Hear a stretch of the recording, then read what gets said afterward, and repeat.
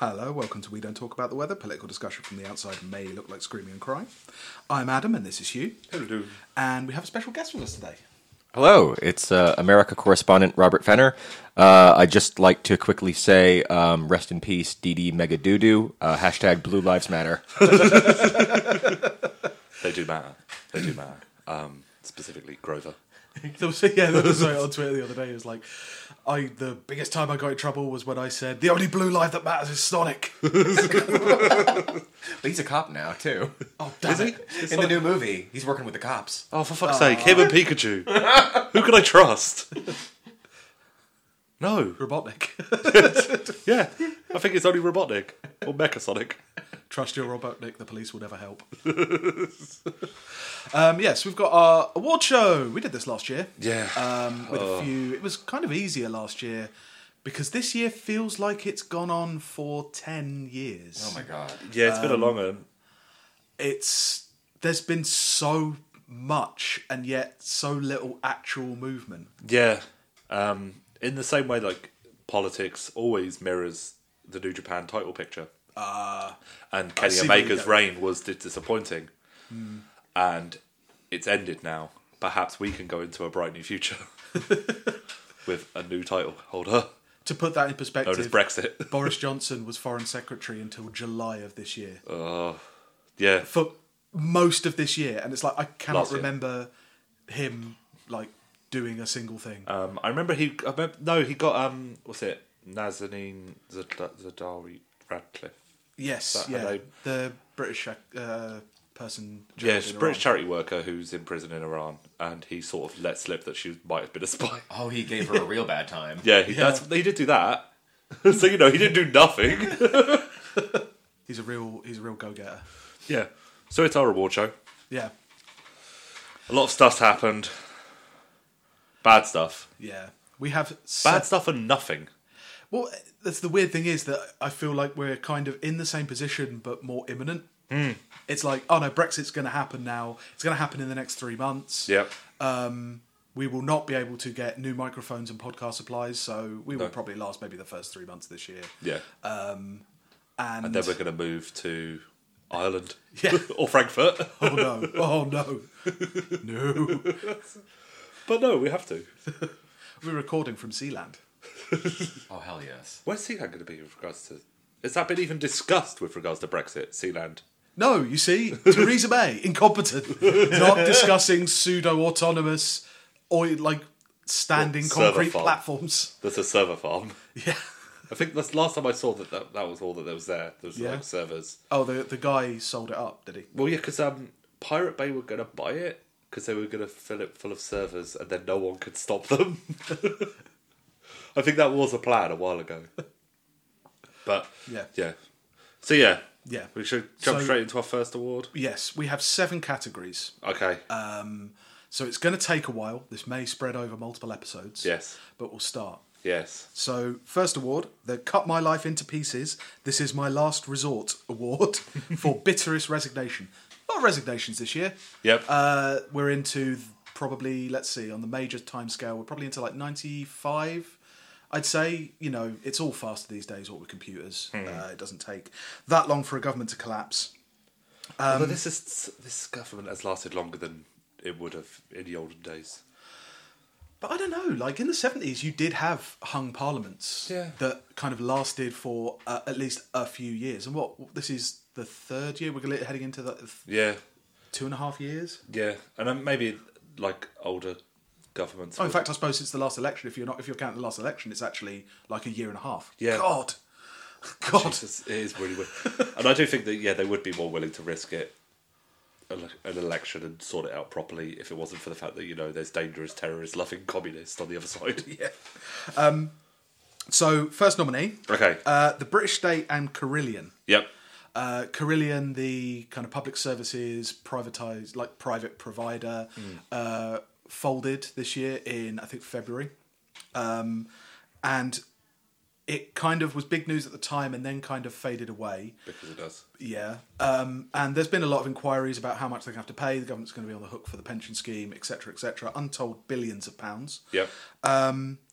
And it didn't have a resignation thing as such, like a resignation statement as such, but it did have the Work and Pensions and Industrial Strategy Committee, the heads of which, Frank Field, who we've covered, and Rachel Reeves, issued a statement after interviewing the kind of ex-heads of Carillion saying, "This morning a series of delusional characters maintained that everything was hunky-dory until it all went suddenly and unforeseeably wrong. We heard variously that this was the fault of the Bank of England, the foreign exchange markets, advisors, Brexit, the snap election, investors, suppliers, the construction industry, the business culture of the Middle East, and the professional designers of concrete beams. Everything we have seems to point the fingers in another direction, to the people who built a giant company on sand for a desperate dash for cash." That's pretty bitter, because Carillion was into everything in this country. Like untold prisons, hospitals, schools. All infrastructure. Yeah. It's not that hard to see how that happens in the horrible world that we live in when you've got that, the shipping company that's been the news recently, the shipping company that got like the thing that went out to tender for who to do the shipping, and it went out to a private tender to just Tory's friends, and it went to a company that has no boats. It has no boats. No boats, and a website with a legal disclaimer done that was copy-pasted from Deliveroo. And apparently no office. Its registered address was its lawyers. Yeah. It's so good. Because you get to this point and it is absurdity. Yeah. All of the features of like the privatized economy just magnified to absurdity. Well, it's that thing you can guarantee that it's like, but you don't have any boats. Surely you can't have this contract if you don't have any boats. It's like, we both know that it's not about the boats. It's like, you're right, it isn't. And the thing is, it isn't. No. It's like one of those Kickstarters that's like, I don't know how to make games, but if you... I've got a pretty sweet idea about shipping routes. If you give me $1 million, I can go to college to learn how to do it. Or like one of those Kickstarters for games that's like, all the MMOs I play don't give you a guild bank early on enough. It's just like a critique of games. Yeah. Yeah. It's Oh, Carillion. That's a pretty bitter one. Yeah. I'd forgot about. I always forget that Frank Fields he has jobs. Yeah. He does stuff. Oh yeah. Other than draw up his plans for concentration camps for unwed mothers. And like in a weird way has a certain kind of left-wing impulse in that he's always very critical of those like privatization things. Yeah. He's also very praising of organic communities and like volkish styles of political organising. He has a problem with international capital and incredibly big fan of going back to the notion of tribes. Yeah, of guilds. The indigenous tribes of Northern Europe. Maybe I'm being a bit harsh. I'm not being a bit harsh. Not really. That's why he was got rid of. Yeah. Has he been got rid of, Frank Field? He's had a vote of no confidence. I'm not sure where that is now, actually. We covered it in an episode. But there's been so many little votes of no confidence, but it doesn't really do anything, the votes of no confidence. It's just like... to be fair, what did he expect? He rolled up his sleeves and they saw that tattoo. They saw him going to that meeting above the old coffee house. With his Horde of Odin. I'm making out that Frank Field is a much cooler far-right guy than he actually is. Next on the nominations, Amber Rudd. Oh, yeah. She was probably, other than maybe Boris Johnson, she was probably the biggest resignation of the year.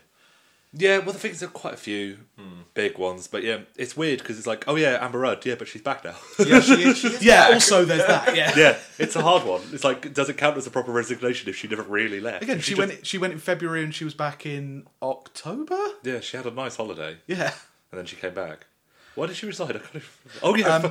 She said, and I quote, "Yeah, I feel it is necessary to resign because I inadvertently misled the Home Affairs Select Committee over targets for removal of illegal immigrants during their questions on Windrush. Since appearing before the Select Committee, I have reviewed the advice I was given on this issue and become aware of information provided to my office which makes mention of targets. I should have been aware of this and I take full responsibility for the fact that I was not." That's awesome. That's such a sorry, not sorry thing of like, she went to a parliament. She told them that there was not like targets for removing Windrush migrants, and there totally were. There were totally emails from the private company in charge of determining people's immigration status. Yeah, she knew there was. Come on. And it's everyone did. It's one of those things that since like New Labour, they have to have targets to measure it, otherwise it didn't happen. Yeah. Like that's the whole culture of that thing. And they even boasted actually, they did set a target, and the private company actually boasted that it's like, we've achieved 10% more removals. Yeah, can we have our bonus, please? Yeah. The bonus, which is the same amount as what would have been their pensions. Yeah. Yeah. Yeah. Oh god, she just absolutely did not accept responsibility. Also, like accepting responsibility for the poor technical aspects of a policy that's monstrous. Yeah. No one who was opposed to those deportations was bothered that it wasn't carried out according to the spec document. Yeah. Yeah. Everyone was pissed off because it was people who'd been in the country for like 45 years, had no connection with, say, Jamaica, and they're now living in Jamaica and don't know anybody. Yeah. It's just, it sucks. And like it... No, the issue is which colour pen was used. Yeah. And the fact that it was supposed to be blue and not red. Well, no, because blue stands for corporations and red stands for sovereign citizens. Using their real name, not their government. Not their government name. Next on the list, I love this. This is my favourite. Claire Kober. Oh, yeah, remember Claire Kober? Head of Haringey Council. Very dangerous. You don't go to war with Claire Kober and survive. Yeah, She's really such don't. an amazing, powerful figure in British politics. It's my stomping grounds. Yeah. Yeah. Mm-hmm. Yeah. She had numerous votes against. She had what's the word? She had an attack from hardline Maoists just because she wanted to give them homes. And just because she was a woman, too. Yeah. She was a woman that was trying to give them a home. She was, through the same company that denied a lot of other women homes in other like areas of London.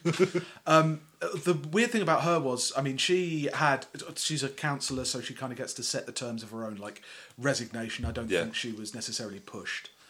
She did decide on her own because she... I can't remember exactly. She said she was leaving because those Corbynista thugs. Yeah. Yeah, she gave an interview immediately, like the day She got after to be on a she lot of announced TV it. channels and radio shows. Yeah, she gave like that Guardian interview and like went on LBC and said, "I'm being hounded out just for giving people homes," and then went to work for what's the company? Pinnacle. Pinnacle. She's yes. the director. Yes. To give people more homes. Good God, you cynics. As somebody who grew up in Haringey, it is one of the more deprived boroughs north of the river. Yes. I think in the country as well. It's like I think it's one of the top 15 5 or top 5. Yeah, I know that Hackney was number 1 for a while, but that place is just getting more and more gentrified and more impossible to live in. When it was formerly a very Turkish and Kurdish area, and now I couldn't afford to live there. Yeah, it's where my wife first lived when she moved to London because it was one of the cheapest bits. Yeah. No, it's weird how there's there's a friend of a friend who's just moved there, and they were saying it like moving to Haringey, and it's like. And it's like, oh no, it isn't that anymore. No, it's Why really not. isn't it that anymore? You have to take that kind of double take when you're talking about loads of areas in London as well. Yeah. It's okay. Still, Tower Hamlets, you can still go. It's still shit. Well. Stratford, still crap. There's always Stratford. If everything goes wrong, I can still move to Stratford, move to a boat in Stratford. There's not going to be another Olympics to move me along. She was on the other thing she did. I noticed much later in the year. She was on some kind of panel that said, how are we supposed to provide housing with the supposed gentrification? Those open questions that they give that have an absolute answer. She was on one of those panels, so she's kind of started the panel, the Festival of Dangerous Ideas kind of thing. Yeah. She started on that circuit now as well. So Of course she is, because it's really hard when you get picked on by hard left thugs and then people throw money at you to complain about it. It's a hard life. As well, that interview she gave just after she quit, she said, I don't think the argument that I'm incompetent would even have been marshalled if I was a man. I almost wince in saying this because I'm not trying to say I'm great, but I'm the chair of London councils. I'm the most senior councillor in London. I lead on finance in the local government association nationally. I've led a borough for 10 years, yet the national executive of my party has people in it saying I'm incompetent. It's like, I don't know what... over those 10 years. Yeah. I don't know what the national executive said to her, but she wasn't, like, if you're looking at this as a hard left plot, like, she wasn't done because she was incompetent. She did it because she was malevolent. Yeah. No one was saying that, you know, she's fucked up and done bad things have happened because she's fucked up. Yeah. It's like, you've decided to do bad things over the course of a decade. These bad things are having really horrible effects on people. We'd like you to leave now, please, so we can fix the bad things you've done. Just saying I'm stupid because I'm a woman. It's like, no, I'm saying you're a literal monster. Just saying I'm stupid. Would a person that stupid have had that many lunches and that many holidays with Lend-Lease? I ask you. Stupid people don't go to Lend-Lease that often to the Ivy. That was an extraordinarily bitter resignation. Yeah, and you know, it was, and now she is doing nothing. She's. I've checked her Twitter feed. She's doing a lot of kind of like corporate boosterism stuff. So it's like. Sorry, Karen. No, please go ahead.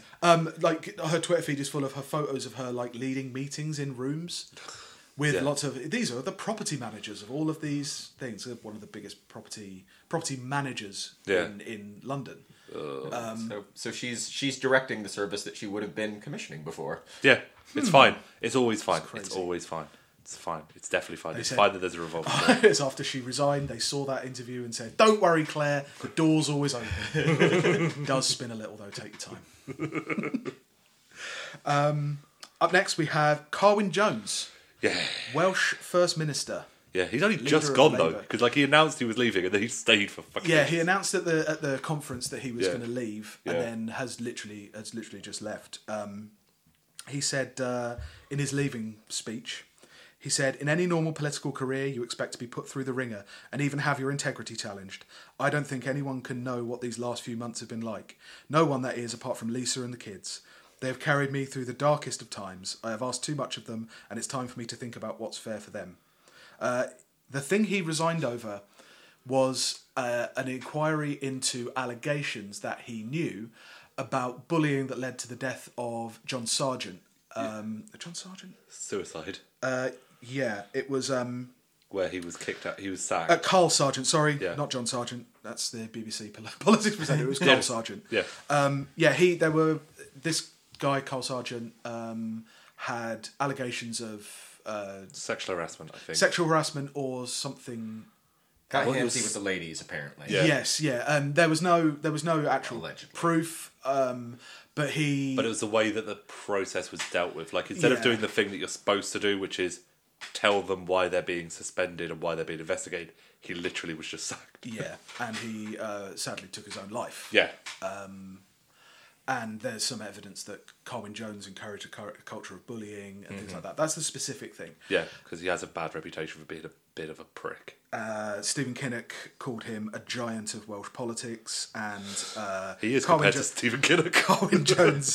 Carwyn Jones said Wales had, under his tenure, had set an example for the world to follow. Now, I don't know how much people know about... Poverty levels in Wales. Poverty levels and general politics in Wales. Yeah. You should listen to Desolation Radio for an actual full account, because those guys are endlessly depressed about everything in Wales. But, like, there was the electrification of the railways leading to Swansea, which was stopped. There was the dumping of nuclear mud in Cardiff Bay. Oh, yes. No. You can't tell if it's nuclear because they said it's not nuclear, but they said you're not allowed to test it. Yeah. But act like it is. And when they said, "Why can't you dump it somewhere else?" they said, "No. Sorry, we've already dumped it." No. Sorry there, Washwood. I couldn't understand you with that thick accent of yours. You'll have to speak up. We can't hear you. Yeah, we can't hear you because of your rotary phones. But yeah, I don't know anyone who lives in Wales who ever says, yes, Wales is a country on the grow. Was it the Red Cross had to go into Wales this year? They did. To deal with the quite staggering levels of poverty. Well, yeah, it's one of the poorer parts of Europe. It's like one of the most deprived parts of all of Europe. Like former Soviet bloc poor. Yeah. And it's like, why is that when it's literally within spitting distance of Wiltshire? Yeah. And Carwyn Jones's tenure has been, he's a firm, like, proper Blairite Labour member, Labour leader. He's properly, like, we have to give loads of money to private companies to attract them here when they'll drop Look at Cardiff. Drop Wales as Cardiff soon is a hideous city. Yeah. And it didn't used to be a hideous city. But the Welsh Labour are terrible. They're all terrible. They're all monsters. And he led them and was in front of all of that and that culture of being horrible. Yeah. I'm trying to think if there's a good Welsh Labour MP. Paul Flynn, who's dead now or stood down? The one who likes getting high. That's literally the only thing I know about him. He's the most prominent I like to get high person. The one who's like drank wheat tea at the Strangers Bar and things like that. Nice. Because I think that's literally what he's like the Jesse Ventura. He's the Jesse Ventura politics. of British politics. Yeah, because he's like, I've only got time to focus on one thing. I'll focus on getting high or making it legal. Banging on nuclear power stations trying to find the aliens they're keeping there. Yeah. Oh, that'd be so good. A British version of that. I know you've got the Dorset Ossa.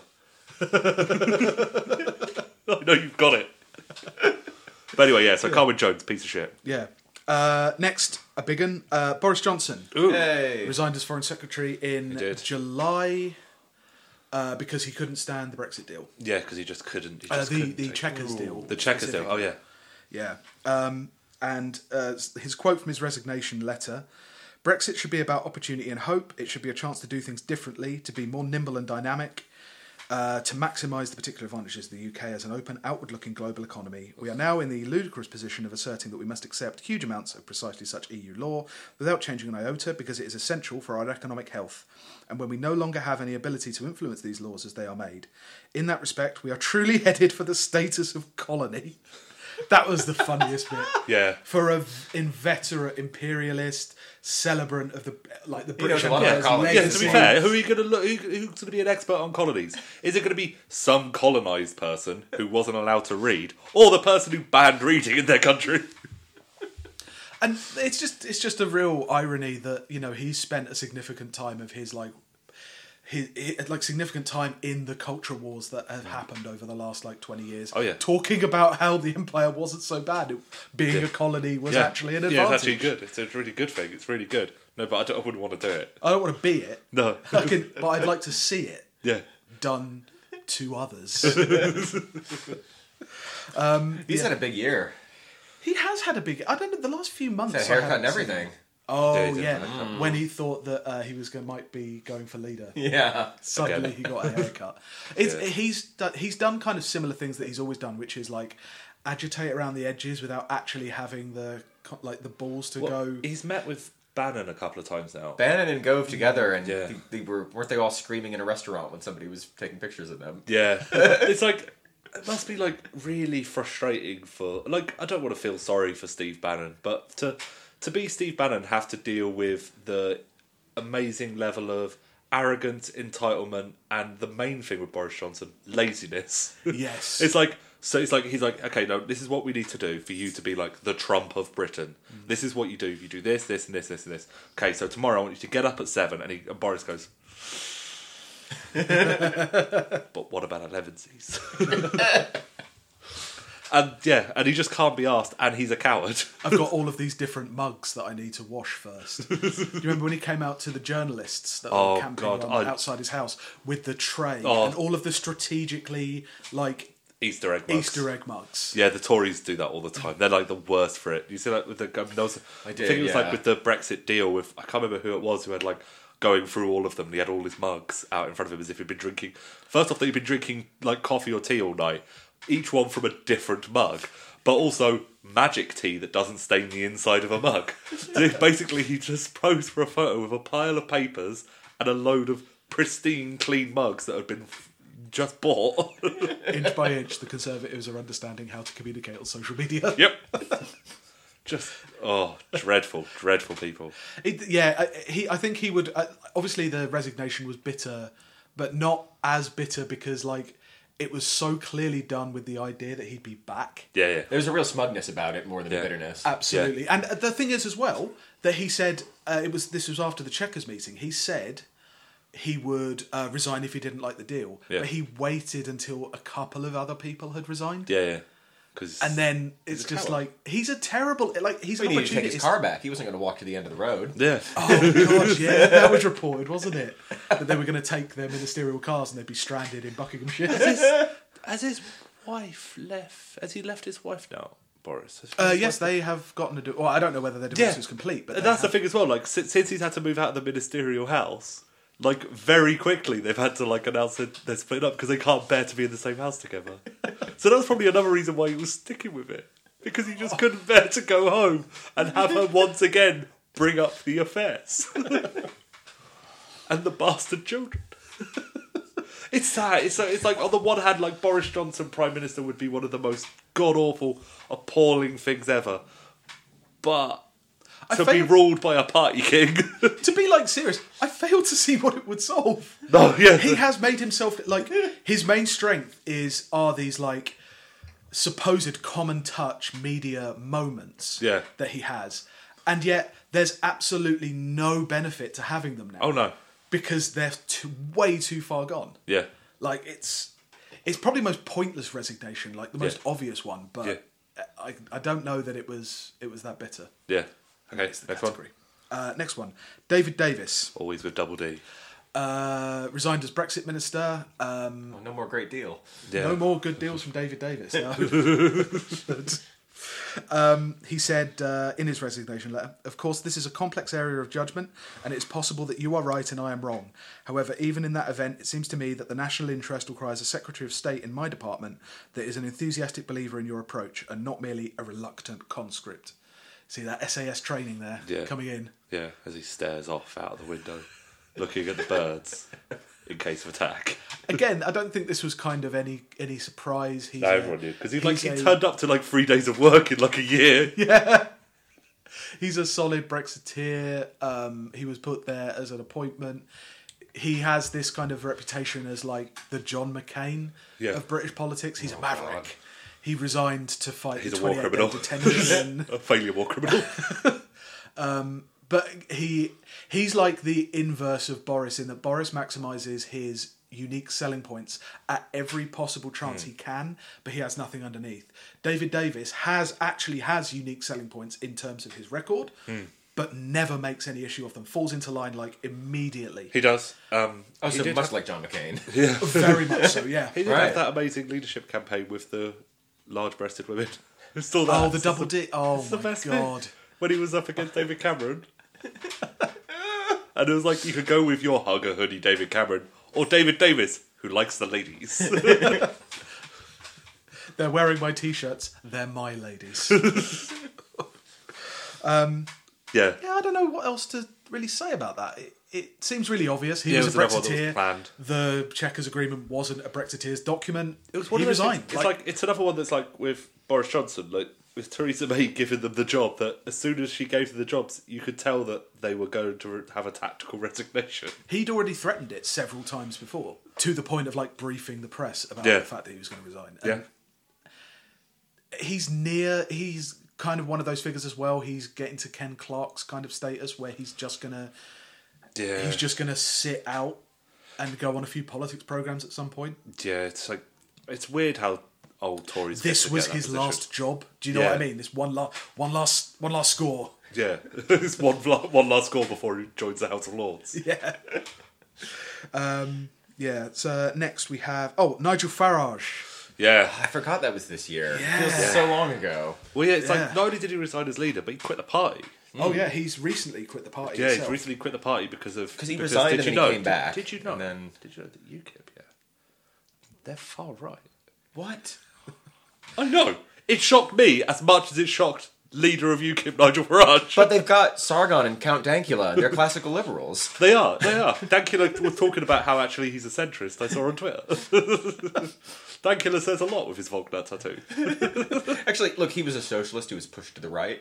Yeah, he was. He was pushed to the right because he was at that Deaf and June gig. And just the idea of like, no, I was reasonable, but now unreasonable people have pushed me to be into an unreasonable position. Yeah. What? Yeah.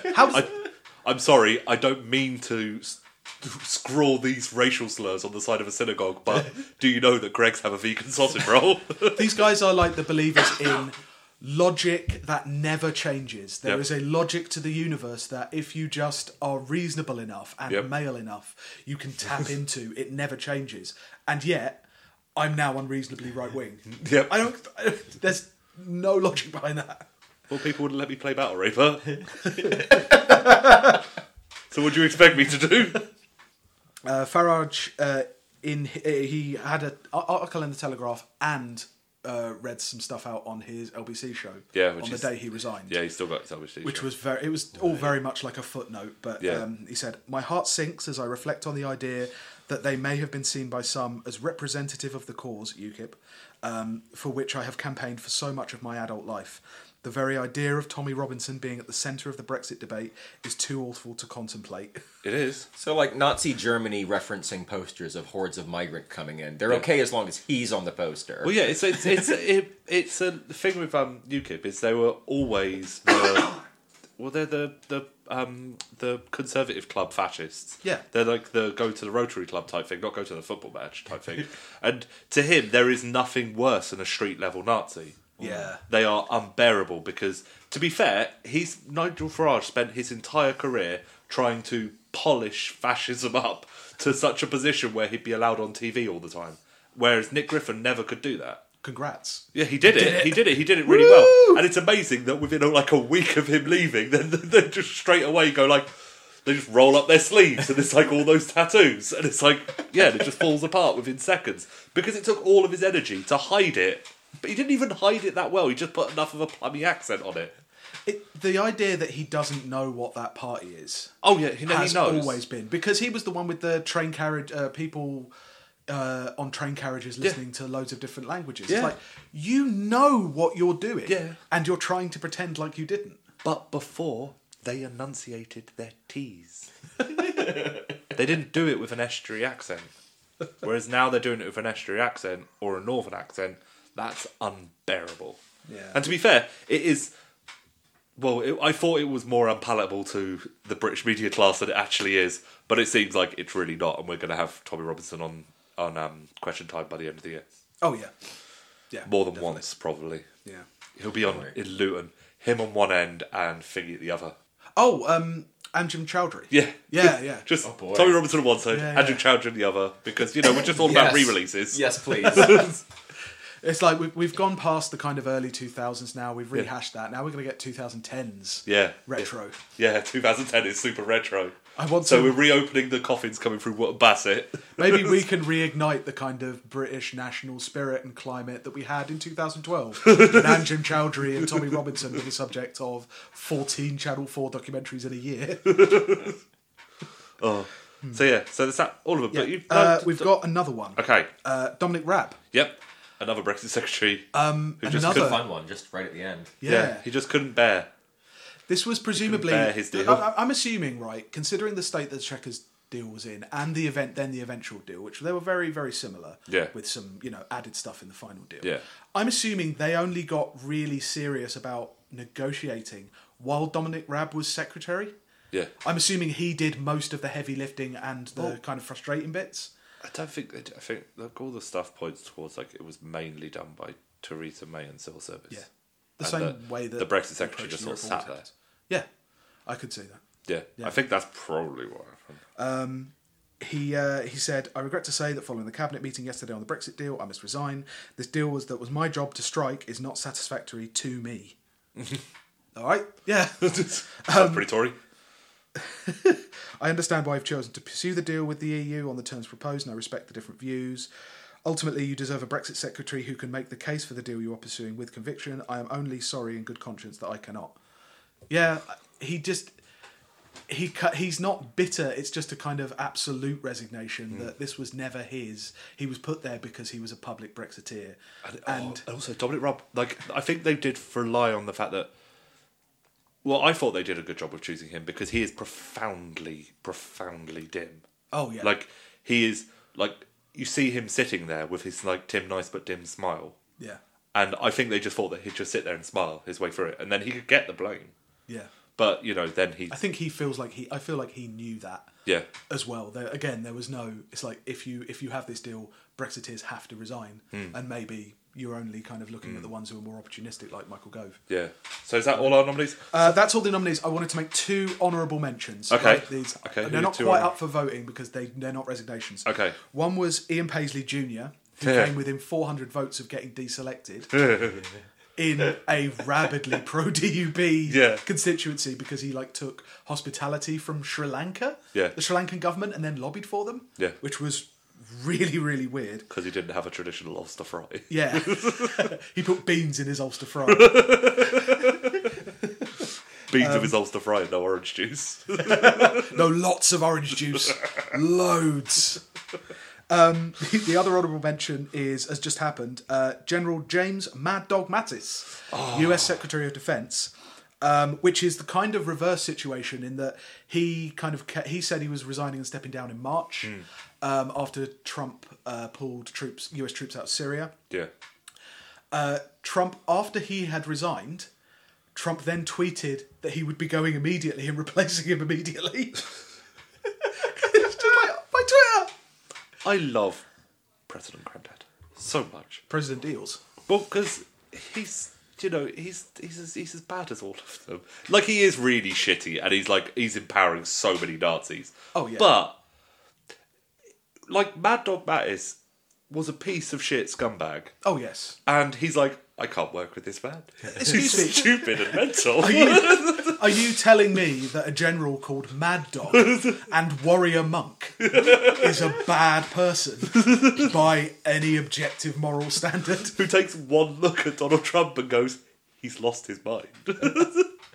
We've gotten so many of those. Also, stories. one of the better things he's actually done, which is to withdraw US troops from somewhere. Well, yeah, they really hate that shit, though, don't they? Oh, absolutely, yeah. They fucking really Yeah, hate it is. it.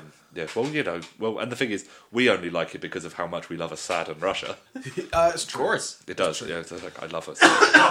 Has that Assad sponsorship come through yet? Unfortunately, no. It has not come through. But I Can am you allowed... ring him again? Because I'm allowed to go to his orthodontist office. Is it still open, or did he sell it? I don't think he owned it. I think he worked for... He It was just like worked a proper Harley Street orthodontist, like top men. Yeah. I watched that BBC documentary on Assad. Yeah. It was a bit weird. Yeah. Well, I knew he was, because I remember when he became leader of Syria, and it was kind of funny that who's this new dictator on the block? Well, you might recognise him from when he used to get your veneers done.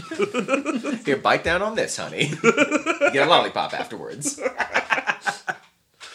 They're the two honourable mentions. Yeah. So what about there's a whole bunch of Labour as well. A whole bunch of Labour cowards. I didn't really include any Labour ones. Well, there was John Woodcock resigning because of hard left bullying and a sexual assault allegation. There was. Oh God! I think we had a bunch of them. West Streeting, did he? No, West Streeting is still. Oh fine. no, West Streeting hasn't done anything wrong. Yeah, okay. No, West Streeting. I think there's been an attempt to have. He had got a no confidence vote. I don't know if they've got. I don't think they got it. They got it, but it doesn't matter. It doesn't count. Yeah. No, he hasn't. He hasn't withdrawn. He hasn't resigned the whip. Mm-hmm. But John Woodcock resigned the whip because definitely principled stand against anti-Semitism. There was a bunch of principled stands against anti-Semitism. Someone who will be mentioned again later on, the Wheat person. She stood down because of anti-Semitism. Definitely not about the fact that she was about to lose her job because she was refusing to turn up to work. It was definitely because of her principled stand against anti-Semitism, and we'll be talking about her later and her principled stand against racism. But there was a couple. I'm sure there was some others.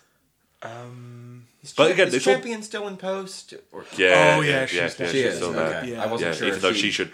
If she was full time, she really should be concerned citizen now. She's another one we will get to. So definitely get to later. Go.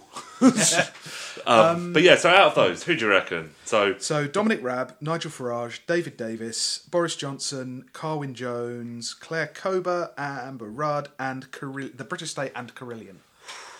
See, I really enjoyed Kober. I liked that. Cobra's really good. I liked the stroppiness of going on all the channels and the fact that it shows just how much which side the media's on with regards to Labour controlling, democratising itself. Yeah. Where the minor councillor of a minor a very minor position steps down from a job and she gets to be on all the news. Oh no, she wasn't minor. She was literally the head of the Greater London Council thing. She was. Yeah, but that's still not. She was big, but that's not nationwide fucking news. I know. The problem with it is the problem with local government, which is it's delegated every responsibility and is the first thing to be cut. Plus, the democracy involved in actually selecting and retaining those councillors is fucking non-existent. Yeah. That's why they can be terrible and they never leave. Yeah. So to see one actually Yeah, leave, it's super satisfying. and also one who had staked her career on a particular mode of doing politics, like in this case it was housing, but it could be kind of any public service profession.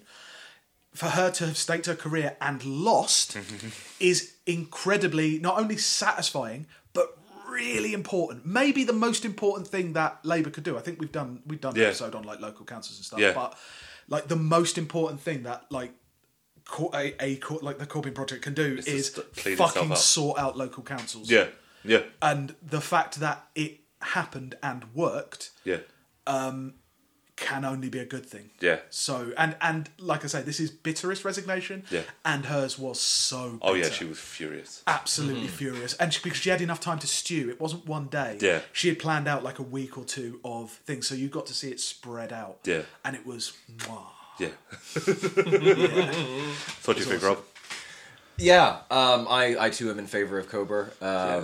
Just because I was so happy to see her having her strop. Carillion is pretty good too. It is. With them like pointing the finger at absolutely everyone. It's one of my favorite sort of like my teenage excuse. To be fair, when my mum I have to write a letter to the teacher to say what I did wrong. When my mum found weed in my room, I did blame the manufacturers of concrete beams. If they just made them better, I could hide it better, Mum. Yeah. Yeah, so I think it's Claire Cober. I feel like it's Claire Cober. I think so, yeah. Congratulations, Claire. Congratulations. The trophy will be in the mail. Although, I shouldn't say that, she'll probably assume it's some kind of bomb. But you're not saying it won't... No, it won't be. You'll be so careful these days. Okay, award number 2. Our next category, the Oh Lord He Come In Award for Hottest Take. Yeah. Yeah, This is a big year. Huge. It's been a year for him. Yeah. Holy shit. Yeah, there's a couple of standout stars here. Yeah, if you ever get disappointed, like, there's a lot on here. If you get disappointed that something you thought was really funny is not on here, like, I don't know what to tell you. Because there's too many. Twitter has allowed the stupid brain farts to just come out at will. And this was every day. Well, even like last night, there was James O'Brien's "I am but a mirror" tweet. Oh God. Which will probably feature on next year's award show. I think it will definitely feature on next year's award show. So we'll get right into it. The Hottest Take Machine, Brendan O'Neill. Yep. It is time we civilised the Sentinelese people. He wrote an article about how that guy who was killed on Sentinel Island, an island in the Indian Ocean, that has not been contacted by the outside world, is protected by Indian law because they have... immunodeficiencies because of not being contacted. A Christian missionary went there and was killed. Yep. And his body hasn't been returned or anything like that. Yeah, because they tried to coming. Yeah. Yeah. And they tried to retrieve the body, but they could not retrieve the body. And of course, Brendan O'Neill, being the human moral compass that we all know and love, decided that it was cruel to deny the 23 remaining Sentinelese islanders the benefits of Western civilization, such as his takes. Well, so it's dropping iPhones onto them with Twitter already installed, so they can read his takes. They're already following him. Was his plan to kidnap them and put them into good Christian families like we did in Australia? Well, as a gamer, I think Brendan O'Neill needs to listen to that racist song from Fallout 3 about not leaving the Congo.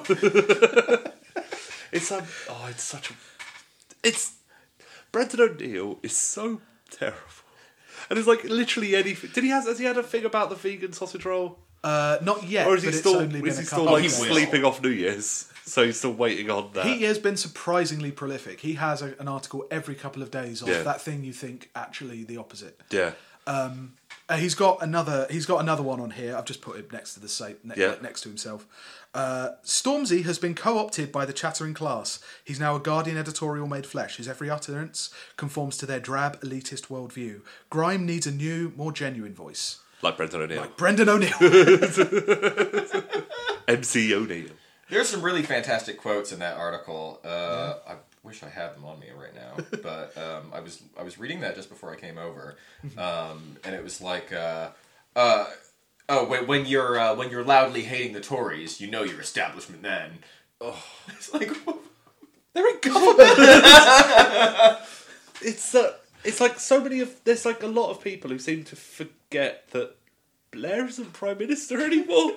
Yeah, like New Labour aren't in charge. And Labour isn't like New Labour. I get where he's coming from because he doesn't view it as literal political establishment. Yeah. He, like the spiked people generally, like the old living Marxism people, he believes that there is a moral establishment made up of the bourgeois middle class that are devoid of some indefinable vitality or spark or energy that they used to think the working class would provide, and now they think that only like proper free market like capitalism can provide. And stand-up comedians. And so if he has a guiding light, that is it. Yeah. That he will always oppose what he considers to be the chattering classes. But he never takes these things apart, so he's always pivoting from one thing to another. Yeah. I'm sure he's definitely contradicted himself at some point. Oh, gotcha. But it wouldn't matter if he had. Oh, no. Because his role is to just hook onto something like a lamprey and slowly spin. Analysing his work. I reckon he is truly and genuinely a grime aficionado. Analysing his work is just starting a moral panic. Yeah. Next one. James Ball. No, you missed. There's another one here. Is there? Kevin Schofield. Oh, I deleted that just because it was a bit boring. Okay, I could just say like Kevin. Say it. No, Actually, no. Okay, no, you're right. Okay, we'll ditch that one because we've got plenty more. But Kevin Schofield's Twitter avatar is possibly one of the most infuriating ones. That's the one with he's got a cigar and he's got a typewriter. Oh God! I'm a hard-working journalist. Exactly. I've got a press card sticking out the top of my hat. Yeah, it was like when he first became a journalist, his dad gave him a hat with a card in it. Pass it down. But yeah, okay, James Ball. James Ball. Infuriating. So this was after Corbyn came out with a load of media reform ideas and like policies. Oh, and implied that people who work at the Daily Mail are bad people. And suggested like a social audit of the BBC. Yeah. And there was a huge argument about how journalism is constituted class-wise. James Ball had a particular opinion on this. Yep. For lots of people without safety nets, getting into journalism requires massive compromises. Mm-hmm. In my case, it was working from Crawley, writing about the food manufacture sector, a job I ended up liking a lot, which taught me masses. That's not a compromise. It's not a compromise. It's like, I did a job that I liked, but it was in Crawley. Yeah. For others, it's less benign. Getting work on local papers. Again, that's not really... Yeah. Anyway, pushing clickbait, running editorial lines you don't like. The route after that is working at the Mail Online or maybe even The Sun. Great principled left-wing people end up in these roles all the time. Oh, yes. Citation needed. Left-wing bastion The Sun. Yeah. Who are these people who've done it? Like, I know James O'Brien would probably consider himself one, and he worked at The Express, I think so, and like as like a gossip columnist. And like, there's a bunch of them who would say they're left-wing, but they're not. I mean, people say they're left wing all the time in the papers. Isn't the point that they're not putting out left wing stuff? Yeah. What you think about things is kind of second when you're pumping out the third story that week about how there are 450,000 Syrian refugees at Deal. Yeah. You know? Yeah, it doesn't matter what you think. If you personally think that, no borders, no cops, but you're writing constantly about how these filthy migrants are sneaking on the trains to stab your daughter. Yeah.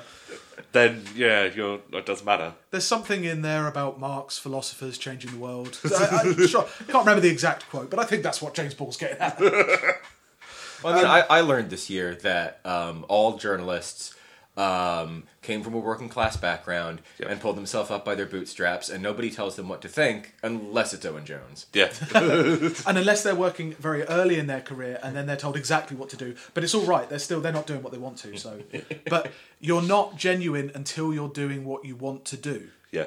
Which is something that most people in most jobs would laugh at. Yeah. Yeah. I don't get it. He also had another great take later on in the year, talking about Theresa May. May's obsession with immigration will be the defining trait of her political career. Possibly true. With the slight mystery that no one seems to know what drives it. The assessment, generally of people I've spoken to who worked with her in the Home Office, or number 10, is this isn't an ideological thing for her.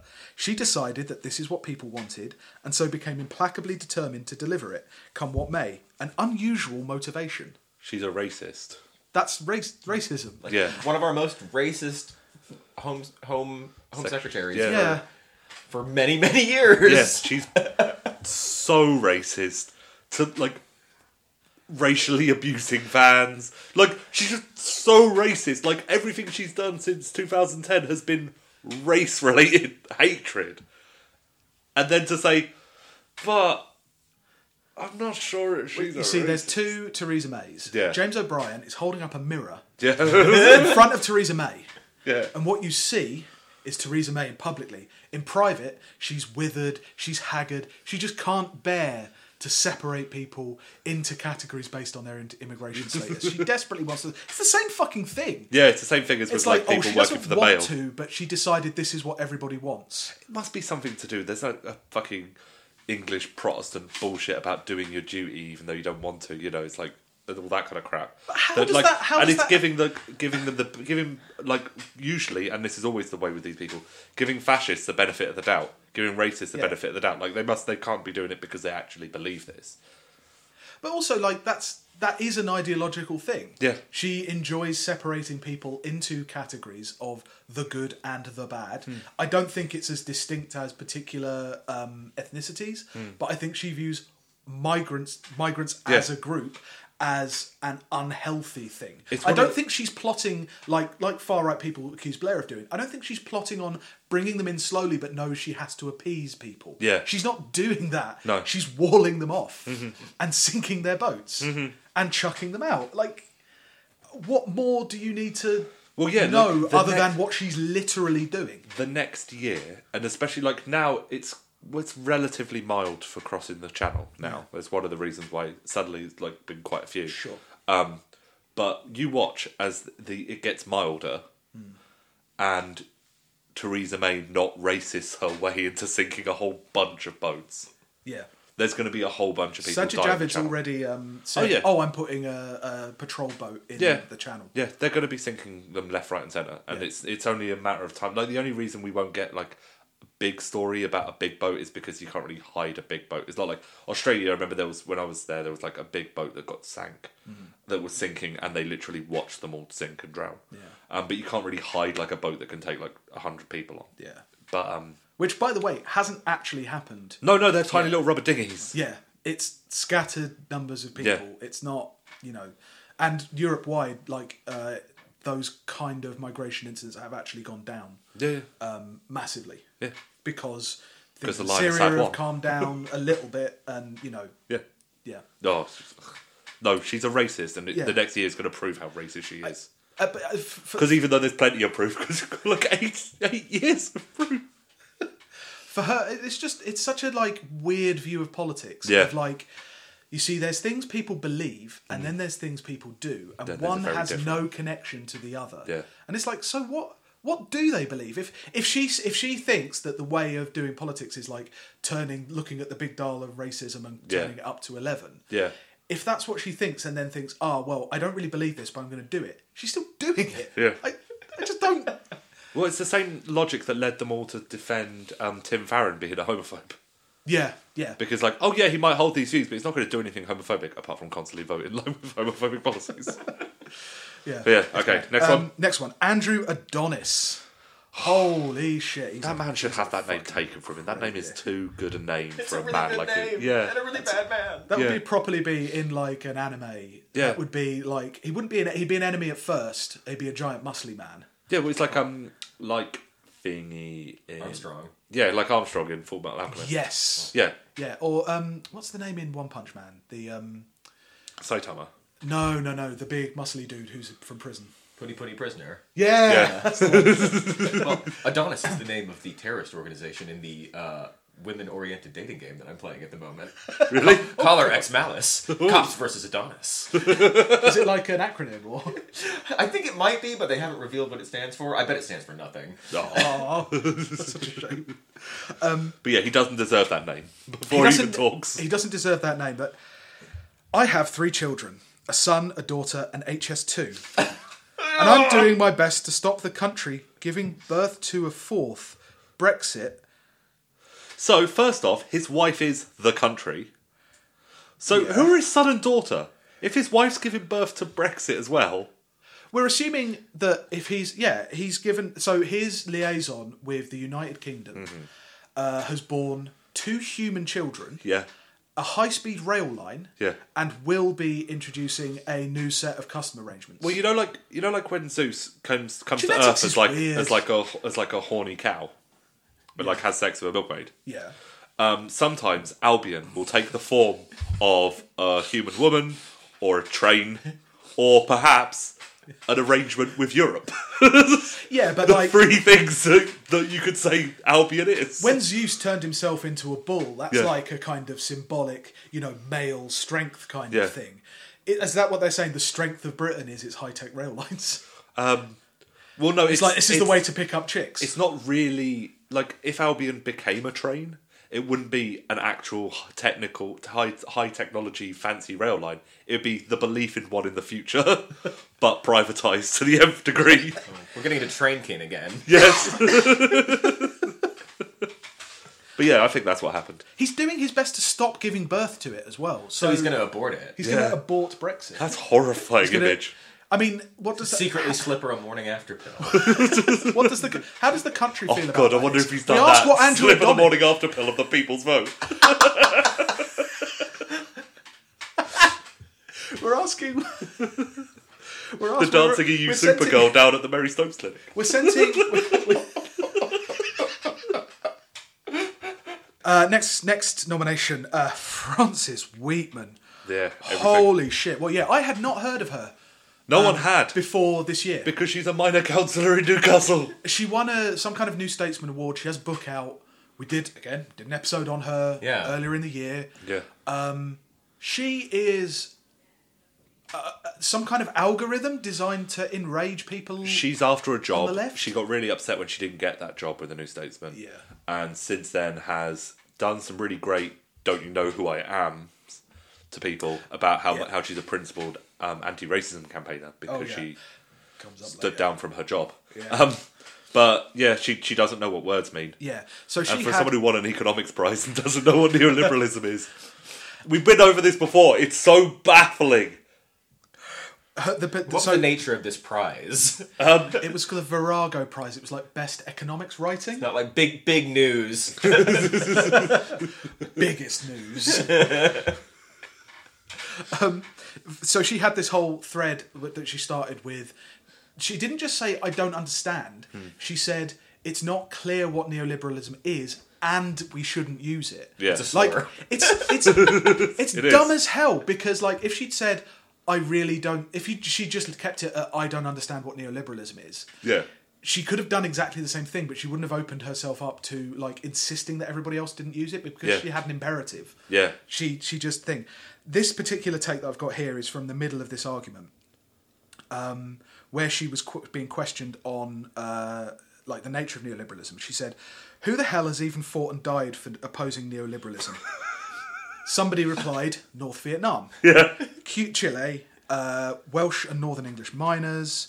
Every single union leader in South America. Yeah, North Vietnam, the Black Panthers.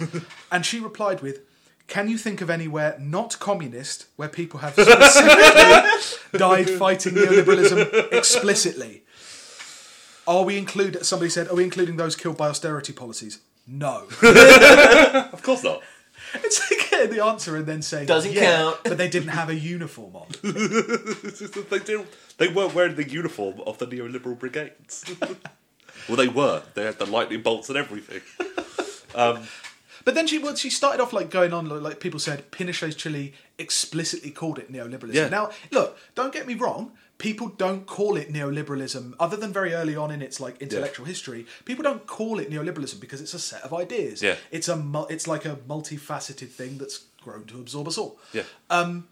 The idea that you'd specifically need it named in official documents, it's very much like a kind of lawyers, like pedants. It's like demonology. Sophists like way of doing it. It's like, I've gotcha. Doesn't count. Yeah. It's like demonology. Unless you can say its true name, you have no control over it. Like being told specifically who had died fighting neoliberal policies, and then to say, but not those ones. Yeah. Yeah, no, she's infuriating. She's not even funny to like no, laugh at. She's but just the thing is, she is so obviously after the work. Mm-hmm. It's so painful. Yes, and like you try not to. Like I've blocked her. Oh yeah. I've muted all of her favourite words, but still occasionally it appears. Very interesting how people will go after. They'll still go after like Dan Hodges or Toby Young. Oh, Dan Hodges is fun though. Sometimes you want to put a pound in the like. The speak your idiocy machine. Yeah, you do. You know, you want another go. You want to toss another penny up the wall. Yeah. Like, you want to see what's going on. But with her, the reaction to her has just been a blanket, I do not fucking care. Yeah. Because she's so bad faith that there's no... It's just words. It's just go away heat. Yeah.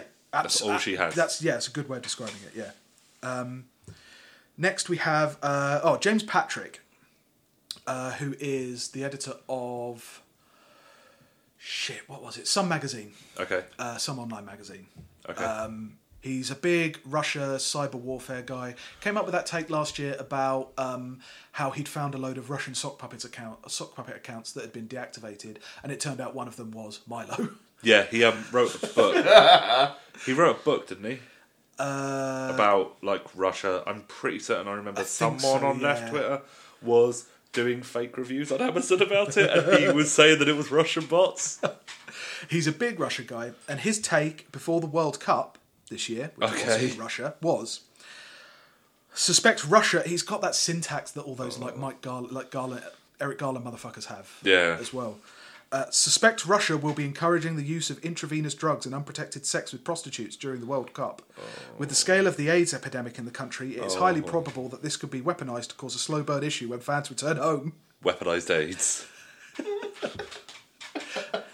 I just like the idea that he's written the rest of it properly, but then rather than put "I suspect Russia," he's gone "suspect Russia." Yeah, suspect Russia, like he's dictating a communique. Yeah. On a microfilm. Yeah.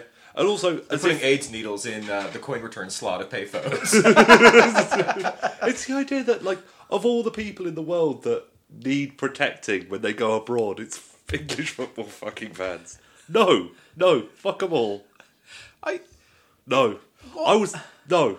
Well, no. They can all get fucked. You see what it is? It's like, that's very close to like a kind of right-wing idea that enemy countries, when they can't beat someone militarily, will try and weaken their manhood. Yeah. And it's like, are really all the estate agents from Reigate who went to Russia for who had the money to go to Russia for the World Cup, are they really signing up for the army? Yeah. To fight Russia? No. I don't think the West invented that ideal. They were all about like trying to make Fidel's beard fall out and like, the gay bomb, and like that's our playbook, not Russia's. Yeah, but that's why we're afraid of it. It's the same reason, like when like a bloke's cheating on his wife, like he like constantly accuses her of cheating.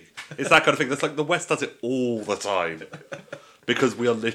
I imagine there probably are still weird CIA plans to turn like Russia gay. They probably got like really like souped up those kind of trying to change the manhoods of other countries since Trump came in. I bet you he went, can I see? I heard about this book, The Men Who Stare at Goats.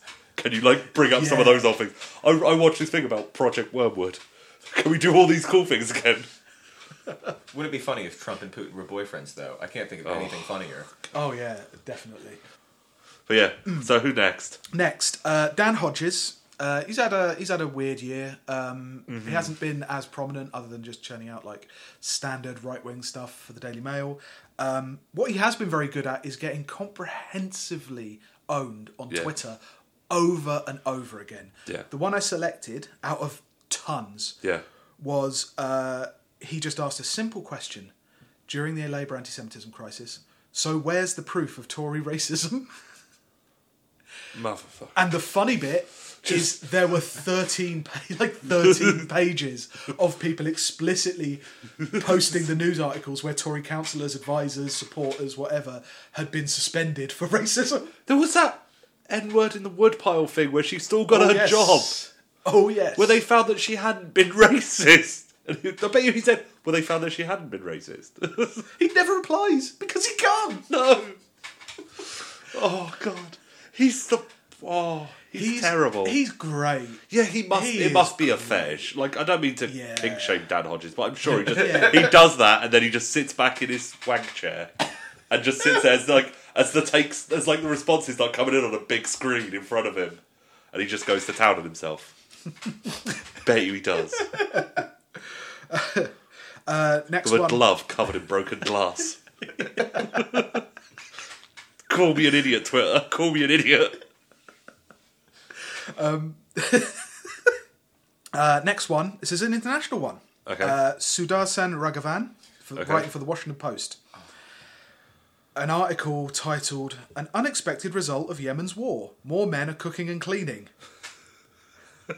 A war erases jobs and countless men go to fight. More women are starting to provide income for their families. This is a spicy one. Because their husbands very are dead. spicy. Like, ultimately, a lot of the others are like, look at this idiot. This is, let's actively cheer an ongoing genocide. Yeah. Ugh. Giving it a woke spin. Yeah. Look, women can have jobs now. Yeah. Because all the men are on the battlefield. All of the soldiers are genderless drones. Just the idea is like, don't worry, it's good for women as well. It's horrifying. Saudi Arabia is really leading the way in women's equality. Very, very lightweight women's equality. Yeah. Lightweight, I mean, because they're all starving. Yeah. Because of their blockade. That's just a brutal one. That's just horrible. Yes. Another international one. Jason Greenblatt. Okay. Hamas attack kites are not harmless. They have started hundreds of fires, destroyed thousands of acres, and wasted millions of dollars. Have they now? Oh god, I just love it's just the Hamas attack kites. Yeah, Hamas attack kites. That's the level that we got to. Yeah. I mean, they've been kind of gathering, like, Palestinians have been gathering at checkpoints for decades now with, like, sticks and stones and throwing stones. And they've tried to kind of... Please, they're called missiles. You could take someone's eye out with that. I don't really see... Bruise. I mean, they're really only hurting themselves, Hamas, because, I mean, let's face it, if they're burning crops, it's on their land, so... It's... they're only hurting themselves. Fucking the lengths that the Israeli government went to this year to kind of portray some of the poorest people on earth with almost no ability to strike back at what is a gigantic military juggernaut. Yeah. To portray them as the true villains is just... While also shaking hands with Bolsonaro. There was essentially the massacre that happened at the same time as Eurovision. Yeah. So like right after Israel won Eurovision. Yeah. With their yellow face song. Yes. With the Pikachu. Yeah. The Israeli Defense Force just like out and out massacred a whole bunch of peaceful protesters with no weapons at all outside of... They were surrounded by missiles. Yeah. It was a rocky road. Oh, of course. But, yeah. Okay. For the next one, might as well do Benjamin Netanyahu. Oh, yes. Okay. Well, okay, but imagine me doing this. Who has the best... I'm going to say this, but imagine me... Yeah. As you're a natural the villain. start of Symphony of the Night and Dracula. You roll into the room and I stand there. The weak crumble, are slaughtered and are raised from history, while the strong, for good or for ill, survive. The strong are respected, and alliances are made with the strong, and in the end, peace is made with the strong. Now enough talk. Have at you. Yeah. This was like it's like the thing for Shimon Peres. Yeah, it's like, you know, we were talking about earlier about like Carol Cadwallader has gone like she like, because she won an award and she keeps on getting all these faves on Twitter, that she's going to go more and more insane. Yeah, like Benjamin Netanyahu now, like palling around with Figgy in Hungary and Bolsonaro, and it's like he is going full blown like oh yeah monster now. He's been that for ages, but he hasn't done speeches like that for him. Like, he's been indulged for years, and to be honest, 2018 is probably going to be his last year in power because he's getting indicted for fraud, I think. I'm looking forward to his resignation article in Tacky Bag. Why not? Exactly. At this point, why not? Yeah. Oh, he had another one this year, didn't he? Wasn't he like kind of making apologia for Hitler? BB. Oh, he wasn't really trying to kill them.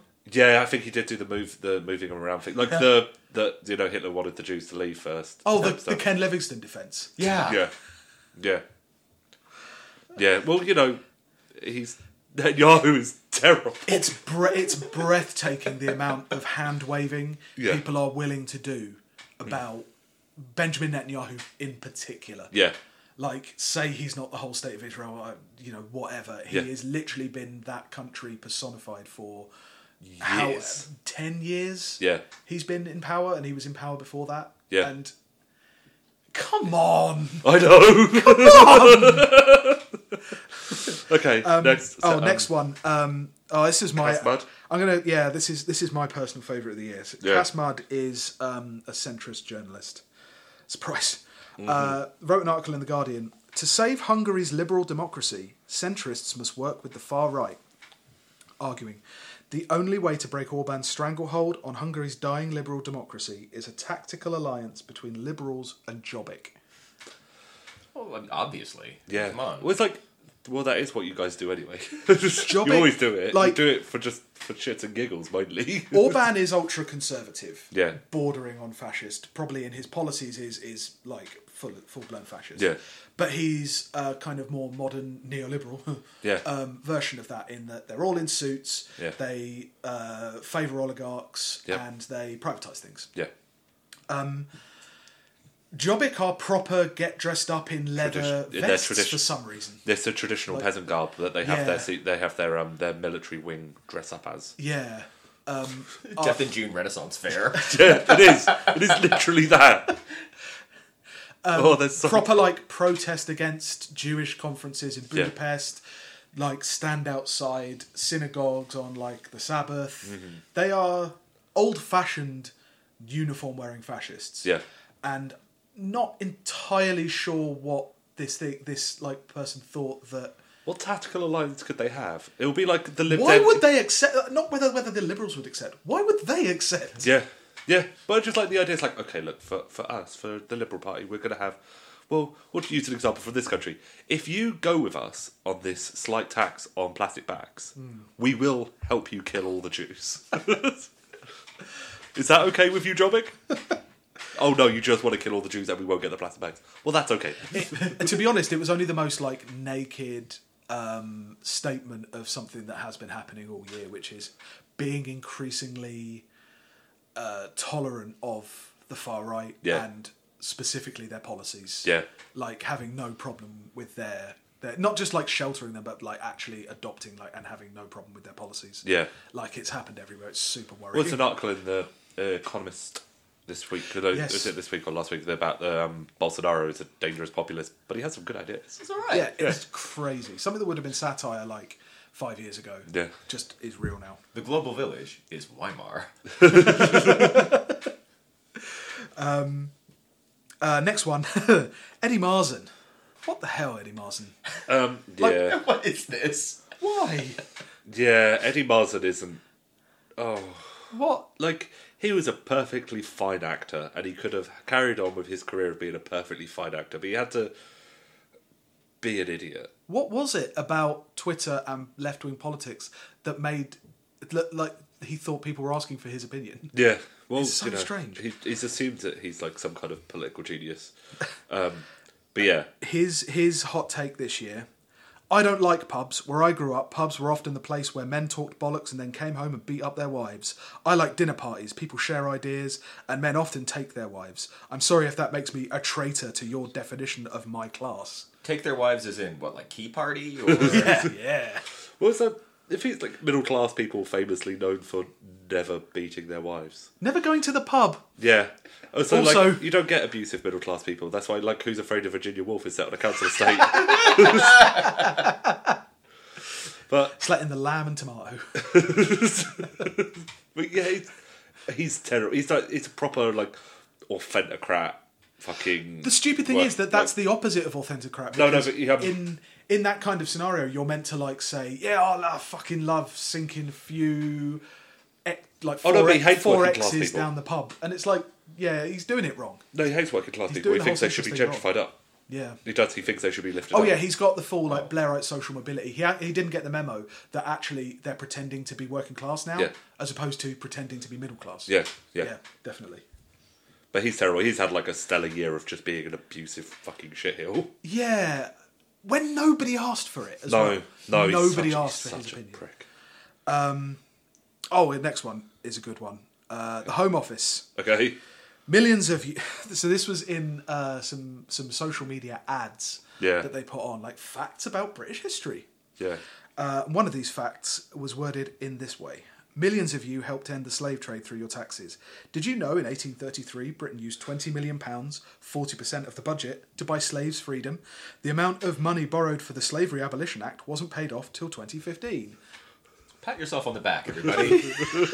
You stopped slavery. Congratulations. I mean, assuming that only went out to people who, are descendants of people who were living in Britain at that point, and not the descendants of slave owners who actually got that money, which still to this day stands as the largest bailout in history. I think it might be the largest outlay of money by a government ever, including wars.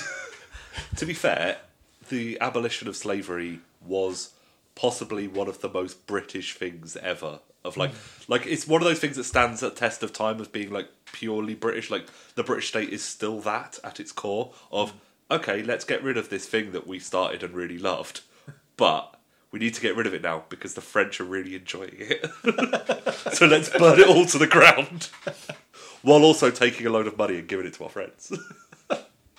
And also saying it wasn't paid back until 2015. Yeah. It's a bold gambit to try and link austerity to... We need austerity because we need to pay back... Shut down those Shore Star centres because the fourth Duke of Wimbim needs more money. The bills racked up during the abolition of slavery. Yeah.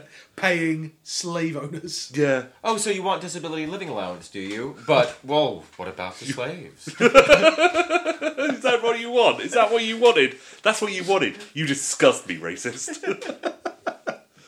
Now give me back that scooter. Okay, next one. Next one. It's a good one. Helen Lewis. Last year's... I think she was hottest take winner last year. Yeah, she's the only one for the New Statesman because, we can't have Mary LaConte because she blocked all of us. Yeah. So we can't read... Apparently, I don't know. Because I will be honest, I think she blocked me before I had heard of her. Yeah. It was that weird thing, like she popped up recently on thing because people screenshot things like, oh shit, I forgot about this, prominent left-wing journalist. Has she blocked you, Bob? She has not. I thought that she had. Oh wow! You lucky guy. I don't think I've come across her ire yet. You lucky guy. She had I think she got a big old block list when people were laughing at her. Well, not laughing at her. They were saying you probably shouldn't have doxed that Hillsborough activist. I got her. How dare you! I got her mixed up with Sadie Doyle recently, who has blocked me, and did him as well. So keeping the end up. Yeah. Okay, so Helen Lewis. Helen Lewis. No, look, I'm sorry, I can't hold it in anymore. Oh. Gammon is such a loaded insult because it implies, in a sneering way, that the person you're talking about is working class. People aren't being called pastrami, parma ham, brazola, are they? Well, perhaps they should be. A beautiful fusion of pretending to be outraged on behalf of the working class, which I'd just like to point out, gammon is a weird insult but it doesn't apply to working class people. It was specifically pointing out kind of comfortable, older, male, white men. The white man on Question Time who goes red in the face over not being able to use nukes. Yeah. That's not a class thing. Yeah. That's just a ruddy-faced Englishman thing. Yeah, it's that thing of, there is a particular kind of older man whose diet is predominantly red meat and red wine, whose gout flares up when they're told they can't nuke people because of Gibraltar. You know, like that dinosaur in Jurassic Park that spits acid in Dennis Thingy's face? Like that. Yeah, it is, exactly. Blooms. Yeah. But she's so fucking good at this because while getting outraged on behalf of the working class that she thinks is being insulted, she then said, oh, well, of course the working class wouldn't be into pastrami, parma ham and bresaola. And, like... Can't afford it. Yeah. Like, every Christmas people post about them doing, like, their pears in, like, parma ham. Did they? Yeah. Yeah, okay. It became like prawn cocktail. Well, the thing is, it's not like pastrami, parma ham, or bresaola aren't sold in every shop. They're sold in my petrol station round the corner. It's that. Yeah, she does that with. It's like the fucking coffee bullshit all over again. Yeah, that was the hottest take. But yeah, the notion that gammon is like a class-based insult is so fucking dumb. And also, isn't she the centrist one? So she's like, well, we shouldn't just be appealing to the working classes. We should be appealing to the middle class. Mm-hmm. I don't. Her politics are strange and complicated. Yeah. It's got Sarah Ditton. Yeah. This was her response. Anyway, I didn't have a gammon opinion, but we were basically back in the 18th century with the delicate complexion classes mocking the ruddy-faced peasantry. And hey, this is Britain, class-based sniping is our thing, but at least cop to what it is. I think she might have that backwards, actually. Yeah, but also, like, the delicate complexion classes. Like, does she think we powder our faces? Well, she's the Minecraft mom, so... Yeah. But I just like everybody also has to preface this with, oh, now I don't have an opinion. Yeah. You literally just had an opinion. Saying, like, I've been dragged into this. Yeah. I've been dragged into this as my job as opinion columnist. Yeah. Who also doesn't have to have a Twitter account. No, she's doesn't have to post. No. You don't have to post. Oh, I hate the pair of those people. I hate the New Statesman. It's fucking horrible. Back in the 1800s in Speaker's Corner, where they were shouting about nukes until they were red in the face. I think calling them ruddy-faced peasantry might be more insulting. Yeah. Because I don't think any of them are peasants, because, for a start, one of the things that Question Time has, and it's like, it's not really conspiracy theory, the Tory party do sneak councillors on there all the fucking time, because they're constantly getting outed. Most of those people, like, they're in the Rotary Club, they're like small business owners. Yeah, they're not like the peasantry, what the peasantry would be in this country nowadays. Like, especially like in London anyway, the peasantry wouldn't be ruddy-faced. But also, all of the kind of discussion about what gammon actually meant, like the psychosocial breakdown, what was essentially like a funny joke, but also pointed towards a particular kind of stereotype or trope of people. They all own their own homes. Yep. They maybe own their own businesses or are retired from their own businesses. Mm-hmm. And they have a particular mindset that they don't think they need to learn anymore.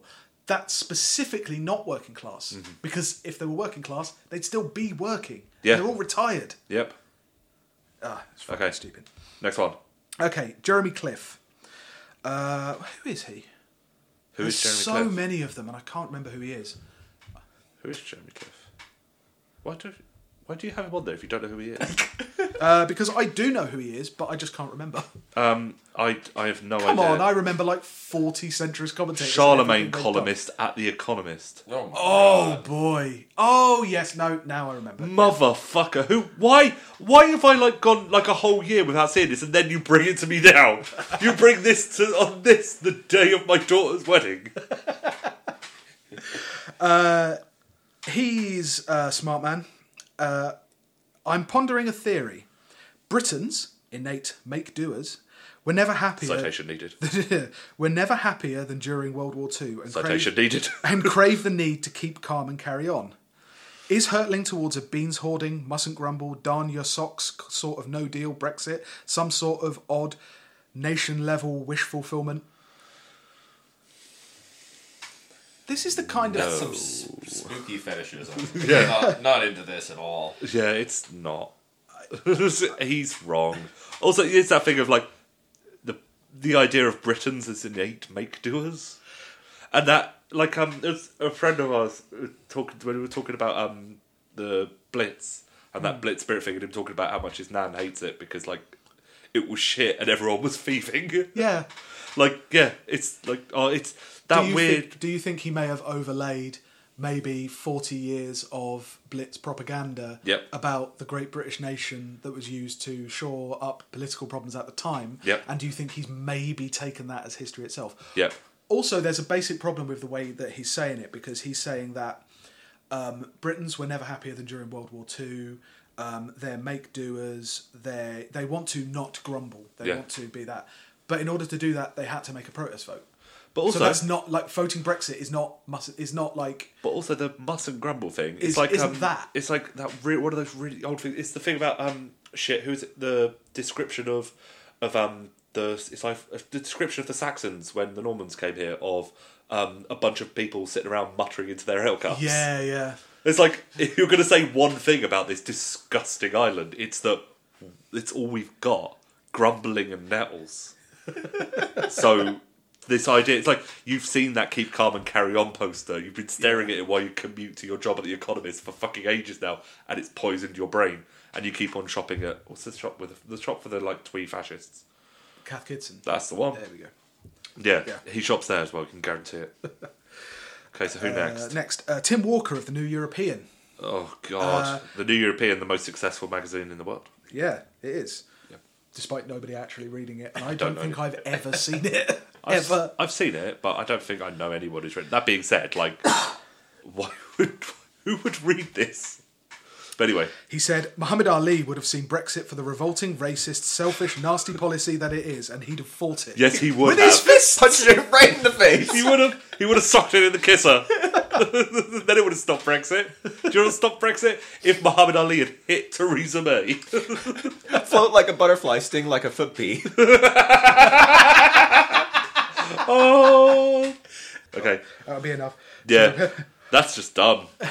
He's just a dumb person. It doesn't make any sense. No, it doesn't. It doesn't make any sense. It's just like, was this like, when did Muhammad Ali die? Didn't he die Only a couple of years ago. Yeah, but so why would he even bring up Muhammad Ali? Just sitting there, I think he was just talking, like the idea of like anniversary watching of the his news. death or something. Oh, just watching the news, like, oh, this Brexit seems terrible. Do you know who just saw this? Muhammad Ali. Muhammad Ali would fix this. If they threw the checkers deal at Babe Ruth, he'd knock it out of the park. Yeah, it's that. It's Okay, so next. Lucy Allen, Conservative MP. Okay. So Anna Soubry came out and said she thought that it was right that the Iceland palm oil advert over Christmas. Yeah. She thought it was right that it was banned. Okay. I mean, it wasn't banned. It just they decided it was a political advert, so It couldn't be on and TV. it can't be on TV. No political adverts on TV. In response to this, somebody was saying, "Yeah, of course, all you Tories are the same." Lucy Allen, Conservative MP, comes out and said, "Excuse me, she is not a Tory." But Anna Soubry, Conservative MP for wherever. But she is not a Tory. Because of being a fudbee. And only voting in line with the Tory party and being a member of the Tory party. No true Tory. Yeah. No, you see, I read it as that thing where they think Tory is just an insult for right-wingers. Yeah. Which, I mean, obviously it is, but also is a very solidly used colloquialism for the Conservative and Unionist party. Yeah. Oh, they're so... Oh, but... She is not a Tory, I think that Anna Soubry as not a monster myth is one of the more infuriating ones of the last couple of years. That she, you know, but she's nice and she's smart and she knows what she's doing and she loves Europe so much. Next we have Polly Mackenzie, a former Lib Dem advisor. Okay. Oh, that's a good one. This is a really good one. Talking about the plastic bag ban. Yeah. It's now so cool to ban plastic. 4 years ago, Lib Dem ministers started agitating for a 5p charge on plastic bags. It took us months to persuade Osborne and Cameron. We finally got the policy in a policy trade in return for tightening benefit sanctions. Also, 2018, the year that it was found out that the 5p bag charge has done absolutely nothing. And then all of the plastic is due to the fishing trade. So great, you did nothing. That's what people say about them. They can't even avoid their own satire. Yeah. You actively did bad. Yeah. Nothing you did was good. It's just insane. That's what people said about the coalition government. Yeah. Those are the jokes. Yeah. You made them yourselves. You played yourselves, DJ Khaled. Yeah. Yeah. Oh, they're so good. They're so good. And, you know, I'm really enjoying the Lib Dem surge. Oh, yeah. Haven't they gone up to like 10% No. on one poll or something? No, the last time I saw a thing about someone talking about Lib Dem surge, they'd gone from 6 to 5. But they're steadily around the... Steady as she goes. Yeah, they're steady around the don't care mark. This one is David Quantick / Martin Rosen. This was two people. This was incredibly irritating to me at the time and incredibly disappointing, right? David Quantick, famous screenwriter, wrote quite a bit of Brass Eye. I think he's done some Doctor Who as well. Martin Rosen is the illustrator guy for The Guardian? I think he is. He's one of those political cartoonists. Yeah. Usually an excellent, solid left-winger. Mm-hmm. I wouldn't say excellent, but solid solid left-winger. Like, he's that. Yeah. Right? So David Quantick was going to see a film, and he saw a man with a beard is outside the cafe photographing his hot chocolate. God, stop. Help, stop. Us, stop. If, there's stop. Stop. War, stop. So, yeah, Martin Rosen then replied by saying, "We went to see Dunkirk in the Science Museum IMAX. A group of plumpish young men with artisanal tattoos and beautifully groomed hair and beards were looking admiringly at the Spitfire, and I'm afraid I thought if you bunch of cunts were being strafed by Stukas, you'd stop to take a fucking selfie of you and the instrument of your death. Steady on, We Grandpa. deserve everything we are going to receive." Like, what is it with the fucking lusting for combat? Is it maybe because you were the most privileged generation in world history and you have never been asked to go to war? Because the closest they've ever come to suffering was literally the giant screen at the Science Museum IMAX. It's something about the way that they... Like, that's kind of similar to the... what's the other one? The Make, Do and Menders, Jeremy Cliff thing, in that they've adopted their parents' generations, not even their views, but they've kind of adopted their experiences, like stealing pensioner valor. Yeah, like they've experienced the Blitz, or they've experienced being on rations. It's like, whereas in actual fact they went to university for free. Experiencing these events secondhand is better than experiencing third or fourth hand. Therefore, I experienced them. Yeah, like, it's so fucking weird. You know, these guys in particular would be pulling out all the stops to get out of the draft. Oh God, yeah, just like us. Yeah, absolutely. Yeah. Well, no, I come from a long line of draft dodgers. Very proud of them, I am. But yeah, like, it's just and it's also, they're the kind of people who's like, World War II, that was a true war. Proper war. A proper war. You can sink your teeth in. Not a war against, like, kids into shape. Not war against people with different skin colour. A good solid war with only white people. Just a white people war in Europe. Because Europe's so nice. Don't want to have to go to the desert for my war. Okay, who next? Next, Matt Ridley in The Times. Censorious millennials are the new Victorians. Just a little quote here. Like a free-living Regency rationalist who has survived to see Victorian prudery. Like a moderate critic of Charles I trying to make sense of Cromwellian dogma. Like a Chinese Democrat hoping not to be denounced and sent for re-education under Chairman Mao or John McDonnell. I am an easygoing 70s libertarian baffled by the aggressive puritanism and intolerance that seems to be everywhere on the march. Did you write that? I was about to say, did you write that for Spiked Online? It's like, oh no, it's for The Times. I'm hearing this take a lot from racists. Yeah, oddly enough. Yeah, it's a favoured one. What do you mean I can't say that word? Yeah, well, it's like it's the kind of thing that Louis C.K. says. It's that thing that just the terrible. Oh, they love him now. Yeah, of course they do. They really fucking love him. It's just that thing. Like, so many of these people, it does seem to come down to. Like, I imagine there's going to be a bunch of these articles coming out now because of people spending holidays with their family, and they would have had, like, their eldest has just come back from university. It's just like, Dad, you shouldn't say that. And then they're going to write, like, a whole fucking screen in the Telegraph about it. I got cancelled this weekend by my daughter. My daughter no platformed me by leaving the room while I was going on a gin-soaked rant about John McDonnell. I'm looking forward to writing that next year when my daughter comes back from university.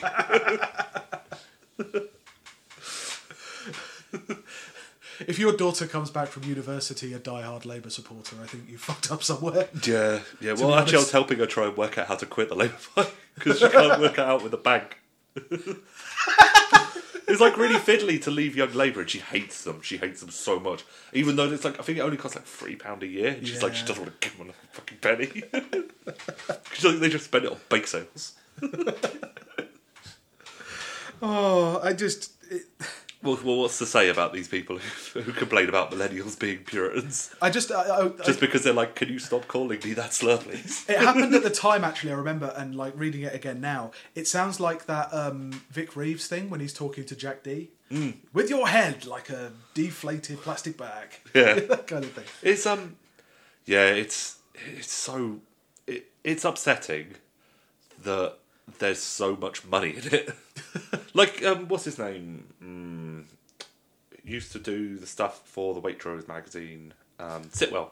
Oh, that and guy. Sitwell. Again, another person who I would never have known his name. I only knew him because he was one of the critics on MasterChef. Oh, was he? Oh, okay, yeah, then. but it's like that's he's more prominent than I thought. Then, yeah. Well, but that's it. So Yeah. it's like not really that prominent. Yeah, he's on telly. But he's managed to go from being like he managed to get a pay bump and a much better job because of being abusive to vegans. Yeah. And that's what happens to these people. That's censorship. That is. Yeah, it's mind blowing. I just don't get as well. Like his historical categories, like a free living Regency rationalist, who survived to see Victorian prudery. Yeah. By the way, your hands will be chopped off if you're caught stealing, and if you're gay, they'll execute you. Yeah, but also Victorian insane person. Victorian prudery wasn't really a thing. Regency and Victorian, and yeah, like you say, Victorian prudery vastly overstated. We live near a bunch of pleasure gardens. Yeah. Which are still used as pleasure gardens today.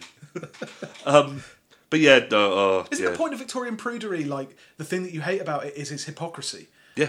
Is like everybody's having affairs and like pretending to be really moralistic, whereas like that's the exact opposite now. Yeah. Well, now people are having sex less and thinking about it more. If you're not gay, they kill you, but nobody's actually gay. Oh shit! Fuck. Also, easygoing 70s libertarian that it just reeks of just like, I really hate immigration, but I love getting high. Libertarian has always meant the same thing, which is that I have sensible worries about the ethnicity of my drug dealer. I love Three Dog Night, and they're all bulldogs. Next hot take, Simon Jenkins. Okay. The world's most average columnist. Yep. As a feminist, why should Meghan settle for being a dutiful royal wife? Yep. The Duchess of Sussex has been described as a political animal. Yep. Could we see her in the White House one day? Nope. What's that rule in headlines where it's like, if you're asking a question, the answer is no? Yeah, it's like, I'm going to tell you what Meghan's going to do. She's going to be a breedmare for the House of Windsor, because that's literally the only reason that you get allowed in. Aside from the obvious fact that, what are her politics? Other than she's a Hollywood celebrity and you make certain inferences from that. I've never heard anything. Bearing in mind that she's probably an American TV liberal, she is essentially a Maoist compared to the House of Windsor. Her dad says that that she's ghosting him at the moment. So anti-patriarchy. Oh, okay. There you go. Yeah. Yeah, right. There's been a lot about that. Which I just think is it's like if he doesn't shut up soon, he is going to have a horrible car accident in Paris, which is weird for someone who lives in America and doesn't seem to go to Paris. In Paris, Texas. But it's like, what would you expect? Oh, I hate any talk about it's just like the politics and the desires of the royal family. And it's like, it doesn't matter what they want. I want them gone. And if they're super left wing, they wouldn't be there. Yeah. Yeah. Also, the idea that he's looking at the royal family and then seeing someone described as a political animal, and it's that just means not inviting people to the right parties or telling them the wrong dress code. Yeah. That's what they royal observers mean. Although, political animal. Isn't there one of the main or direct rule. One of the main things I've seen is there's because listening to LPC all the fucking time. There's a rift between Kate and Meghan because Meghan told off one of Kate's servants. That's exactly it. Yeah. Yeah, she's a political animal. She's, going to reinstitute the divine right of kings. Yeah. Okay. And also, just one more thing, the idea of, she's unique, she's political animal, she could be in a position of leadership one day when she's away from the royal family. Yeah. It's the Queen is a political animal. She's literally at the end of the legislative process. Yeah. How is that? So stupid. Anyway, next one. Tim Farron gave a speech to the Oxford Union. I argue that the poison in our national life is the chemicals in our water supply. No, that's just me. The poison in our national life is identity politics. This is who I am, or else you accept me, or else you accept me on all my terms, or else you commit violence against me. Identity politics is insidious, irrational, and leads to decisions that threaten our liberty. Says a man who said that he couldn't do his job because they wouldn't respect him being a Christian. They wouldn't respect his identity. So he's just mad that he can't say that gays burn in hell. Is that it? Yeah, that is generally it. I think that is it, yeah. Yeah, because people got annoyed at him for being a homophobe. It's like, how dare you? How dare you? Who is the real criminal? Who's the real bigot here? Me, who thinks gays should be hounded out of public life? Or you, who's hounding me, a good Christian man, out of public life? No, I am still an MP, of course. Why would you ask? He's just such the opposite thing. For him to lead the Lib Dems into an election, being who he is, the absolute opposite of what maybe once made the Lib Dems slightly distinct, which was a solid, if maybe a little hand-wavy commitment to multiculturalism and LGBT rights in the face of maybe an authoritarian strand within Labour. Yeah. The idea that they pick him to lead them is just, oh my God. Yeah, just terrible. Yeah. Who next? This is from Mother Jones. Okay. What is Mother Jones? It's a liberal left magazine in America. That don't pay their contributors. Of course they don't. Mother Jones, named after a labour rights activist. Fantastic. Yep. That sounds pretty great. And they have gone off the deep end. I mean, you think the New Statesman bad? Mother Jones is 10 times worse. Okay. Had a take saying, if there's going to be a wall, let this be a collaboration between American and Mexican designers. It's a high-tech ectopia. And they had like a mock-up of like a super shiny, like Halo-style wall. To be fair, it was beautiful. It looked like a Hiroshi Nagai painting. It looked great. That is the very artistic authoritarian future I want to live in. That's just... And, it's see-through. Trump said the wall needs to be transparent. Job done. That's... Oh my God. That is just horrifying. That is so horrible. The person who wrote the art, I can't remember who wrote it, but their defense on Twitter was like, obviously you didn't read it. They're like, well... Yeah, we did. And it's still horrible. And this is unbearable. Yeah. Oh, okay. Who next? Is this the last one? No. Toby Young. Okay. In response to an article about French immigration and them winning the World Cup. Yeah. Got a lot of kind of players of African origin, Middle Eastern origin.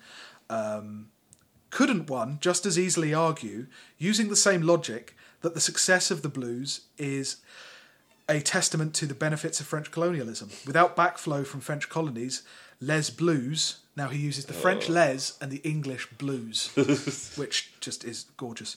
Les Blues would not have won, but no colonialism, no backflow. Yes! Get in there! Those lucky, lucky Africans. They're lucky that the French turned up, because then, hundreds of years later... After all of the stuff. Like, I've read that book about the Haitian Revolution. If only they knew that their great-great-great-great-great-great-grandkids could be in a World Cup winning football team.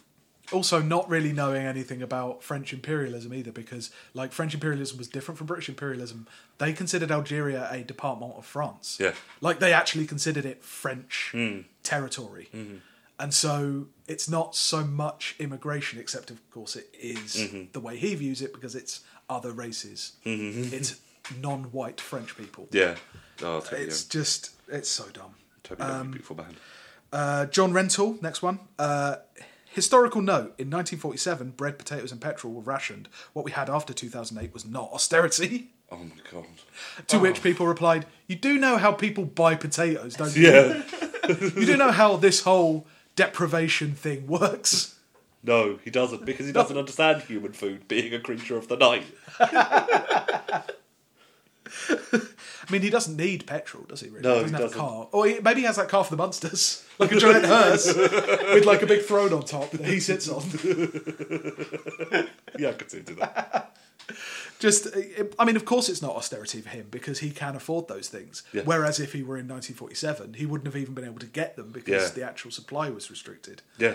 It's... just who goes on there and just does that without thinking about it? Well, yeah, that's how they get into this. I know he's still nominally Labour, right? No, he quit. He quit, right? But he still considers himself like a liberal, and therefore, in theory, opposed to austerity. Yeah. So lessening it, why? Yeah. What does that gain you? No, he's one of those ones that you need to do austerity to prove that we're good with money. Who? Yeah, I know, it's insane. But yeah, okay. Okay. Tony Blair, it's a good one. Okay. When he was describing the need for a second referendum in an interview with The Guardian, he said, "What if I stood for PM as Labour but turned out to be Conservative? That's what the referendum was like." Well, what if I said I was one thing and then turned out to be another? Tony Blair. There's something I can't put my finger on here. Again, that's another of that one of those kind of things. That's literally the joke people have been writing about him for years. Literally, and he just wrote it himself. Why I'm far left. Literally, why I hate the Labour Party. Yeah. And he's like, well, what if I did that? It's like, you did. I remembered that happening. Stop telling me I'm crazy. Look, I watched you do it. I don't even think he was necessarily a Conservative. I think he was something new. I think he was something different than a Conservative or a Labour PM. Yeah. Because that's what worse and better. That neoliberal thing does. Yeah. It's a different kind of category. But just to fall into it so easily. There's no stakes for him. No. There's no battle to be won. Like John Rentoul, like we just did. There's no stakes. Just fart out whatever. Well, no, John Rentoul can't have stakes anywhere near him. It's in his contract. Next up, Sam Bowman. Self-described neoliberal. Yeah. I think he writes for Cap X, which is that weird, city firms and dark money opened up a pro-capitalism magazine. Yeah. Keep it alive. Yeah. He had some things to say about housing. Renting is much cheaper than buying. It does not force you to invest half your income in a single asset. Definitely. You can put the difference in an index fund. Yep. It means you're not at risk of losing your home if interest rates spike.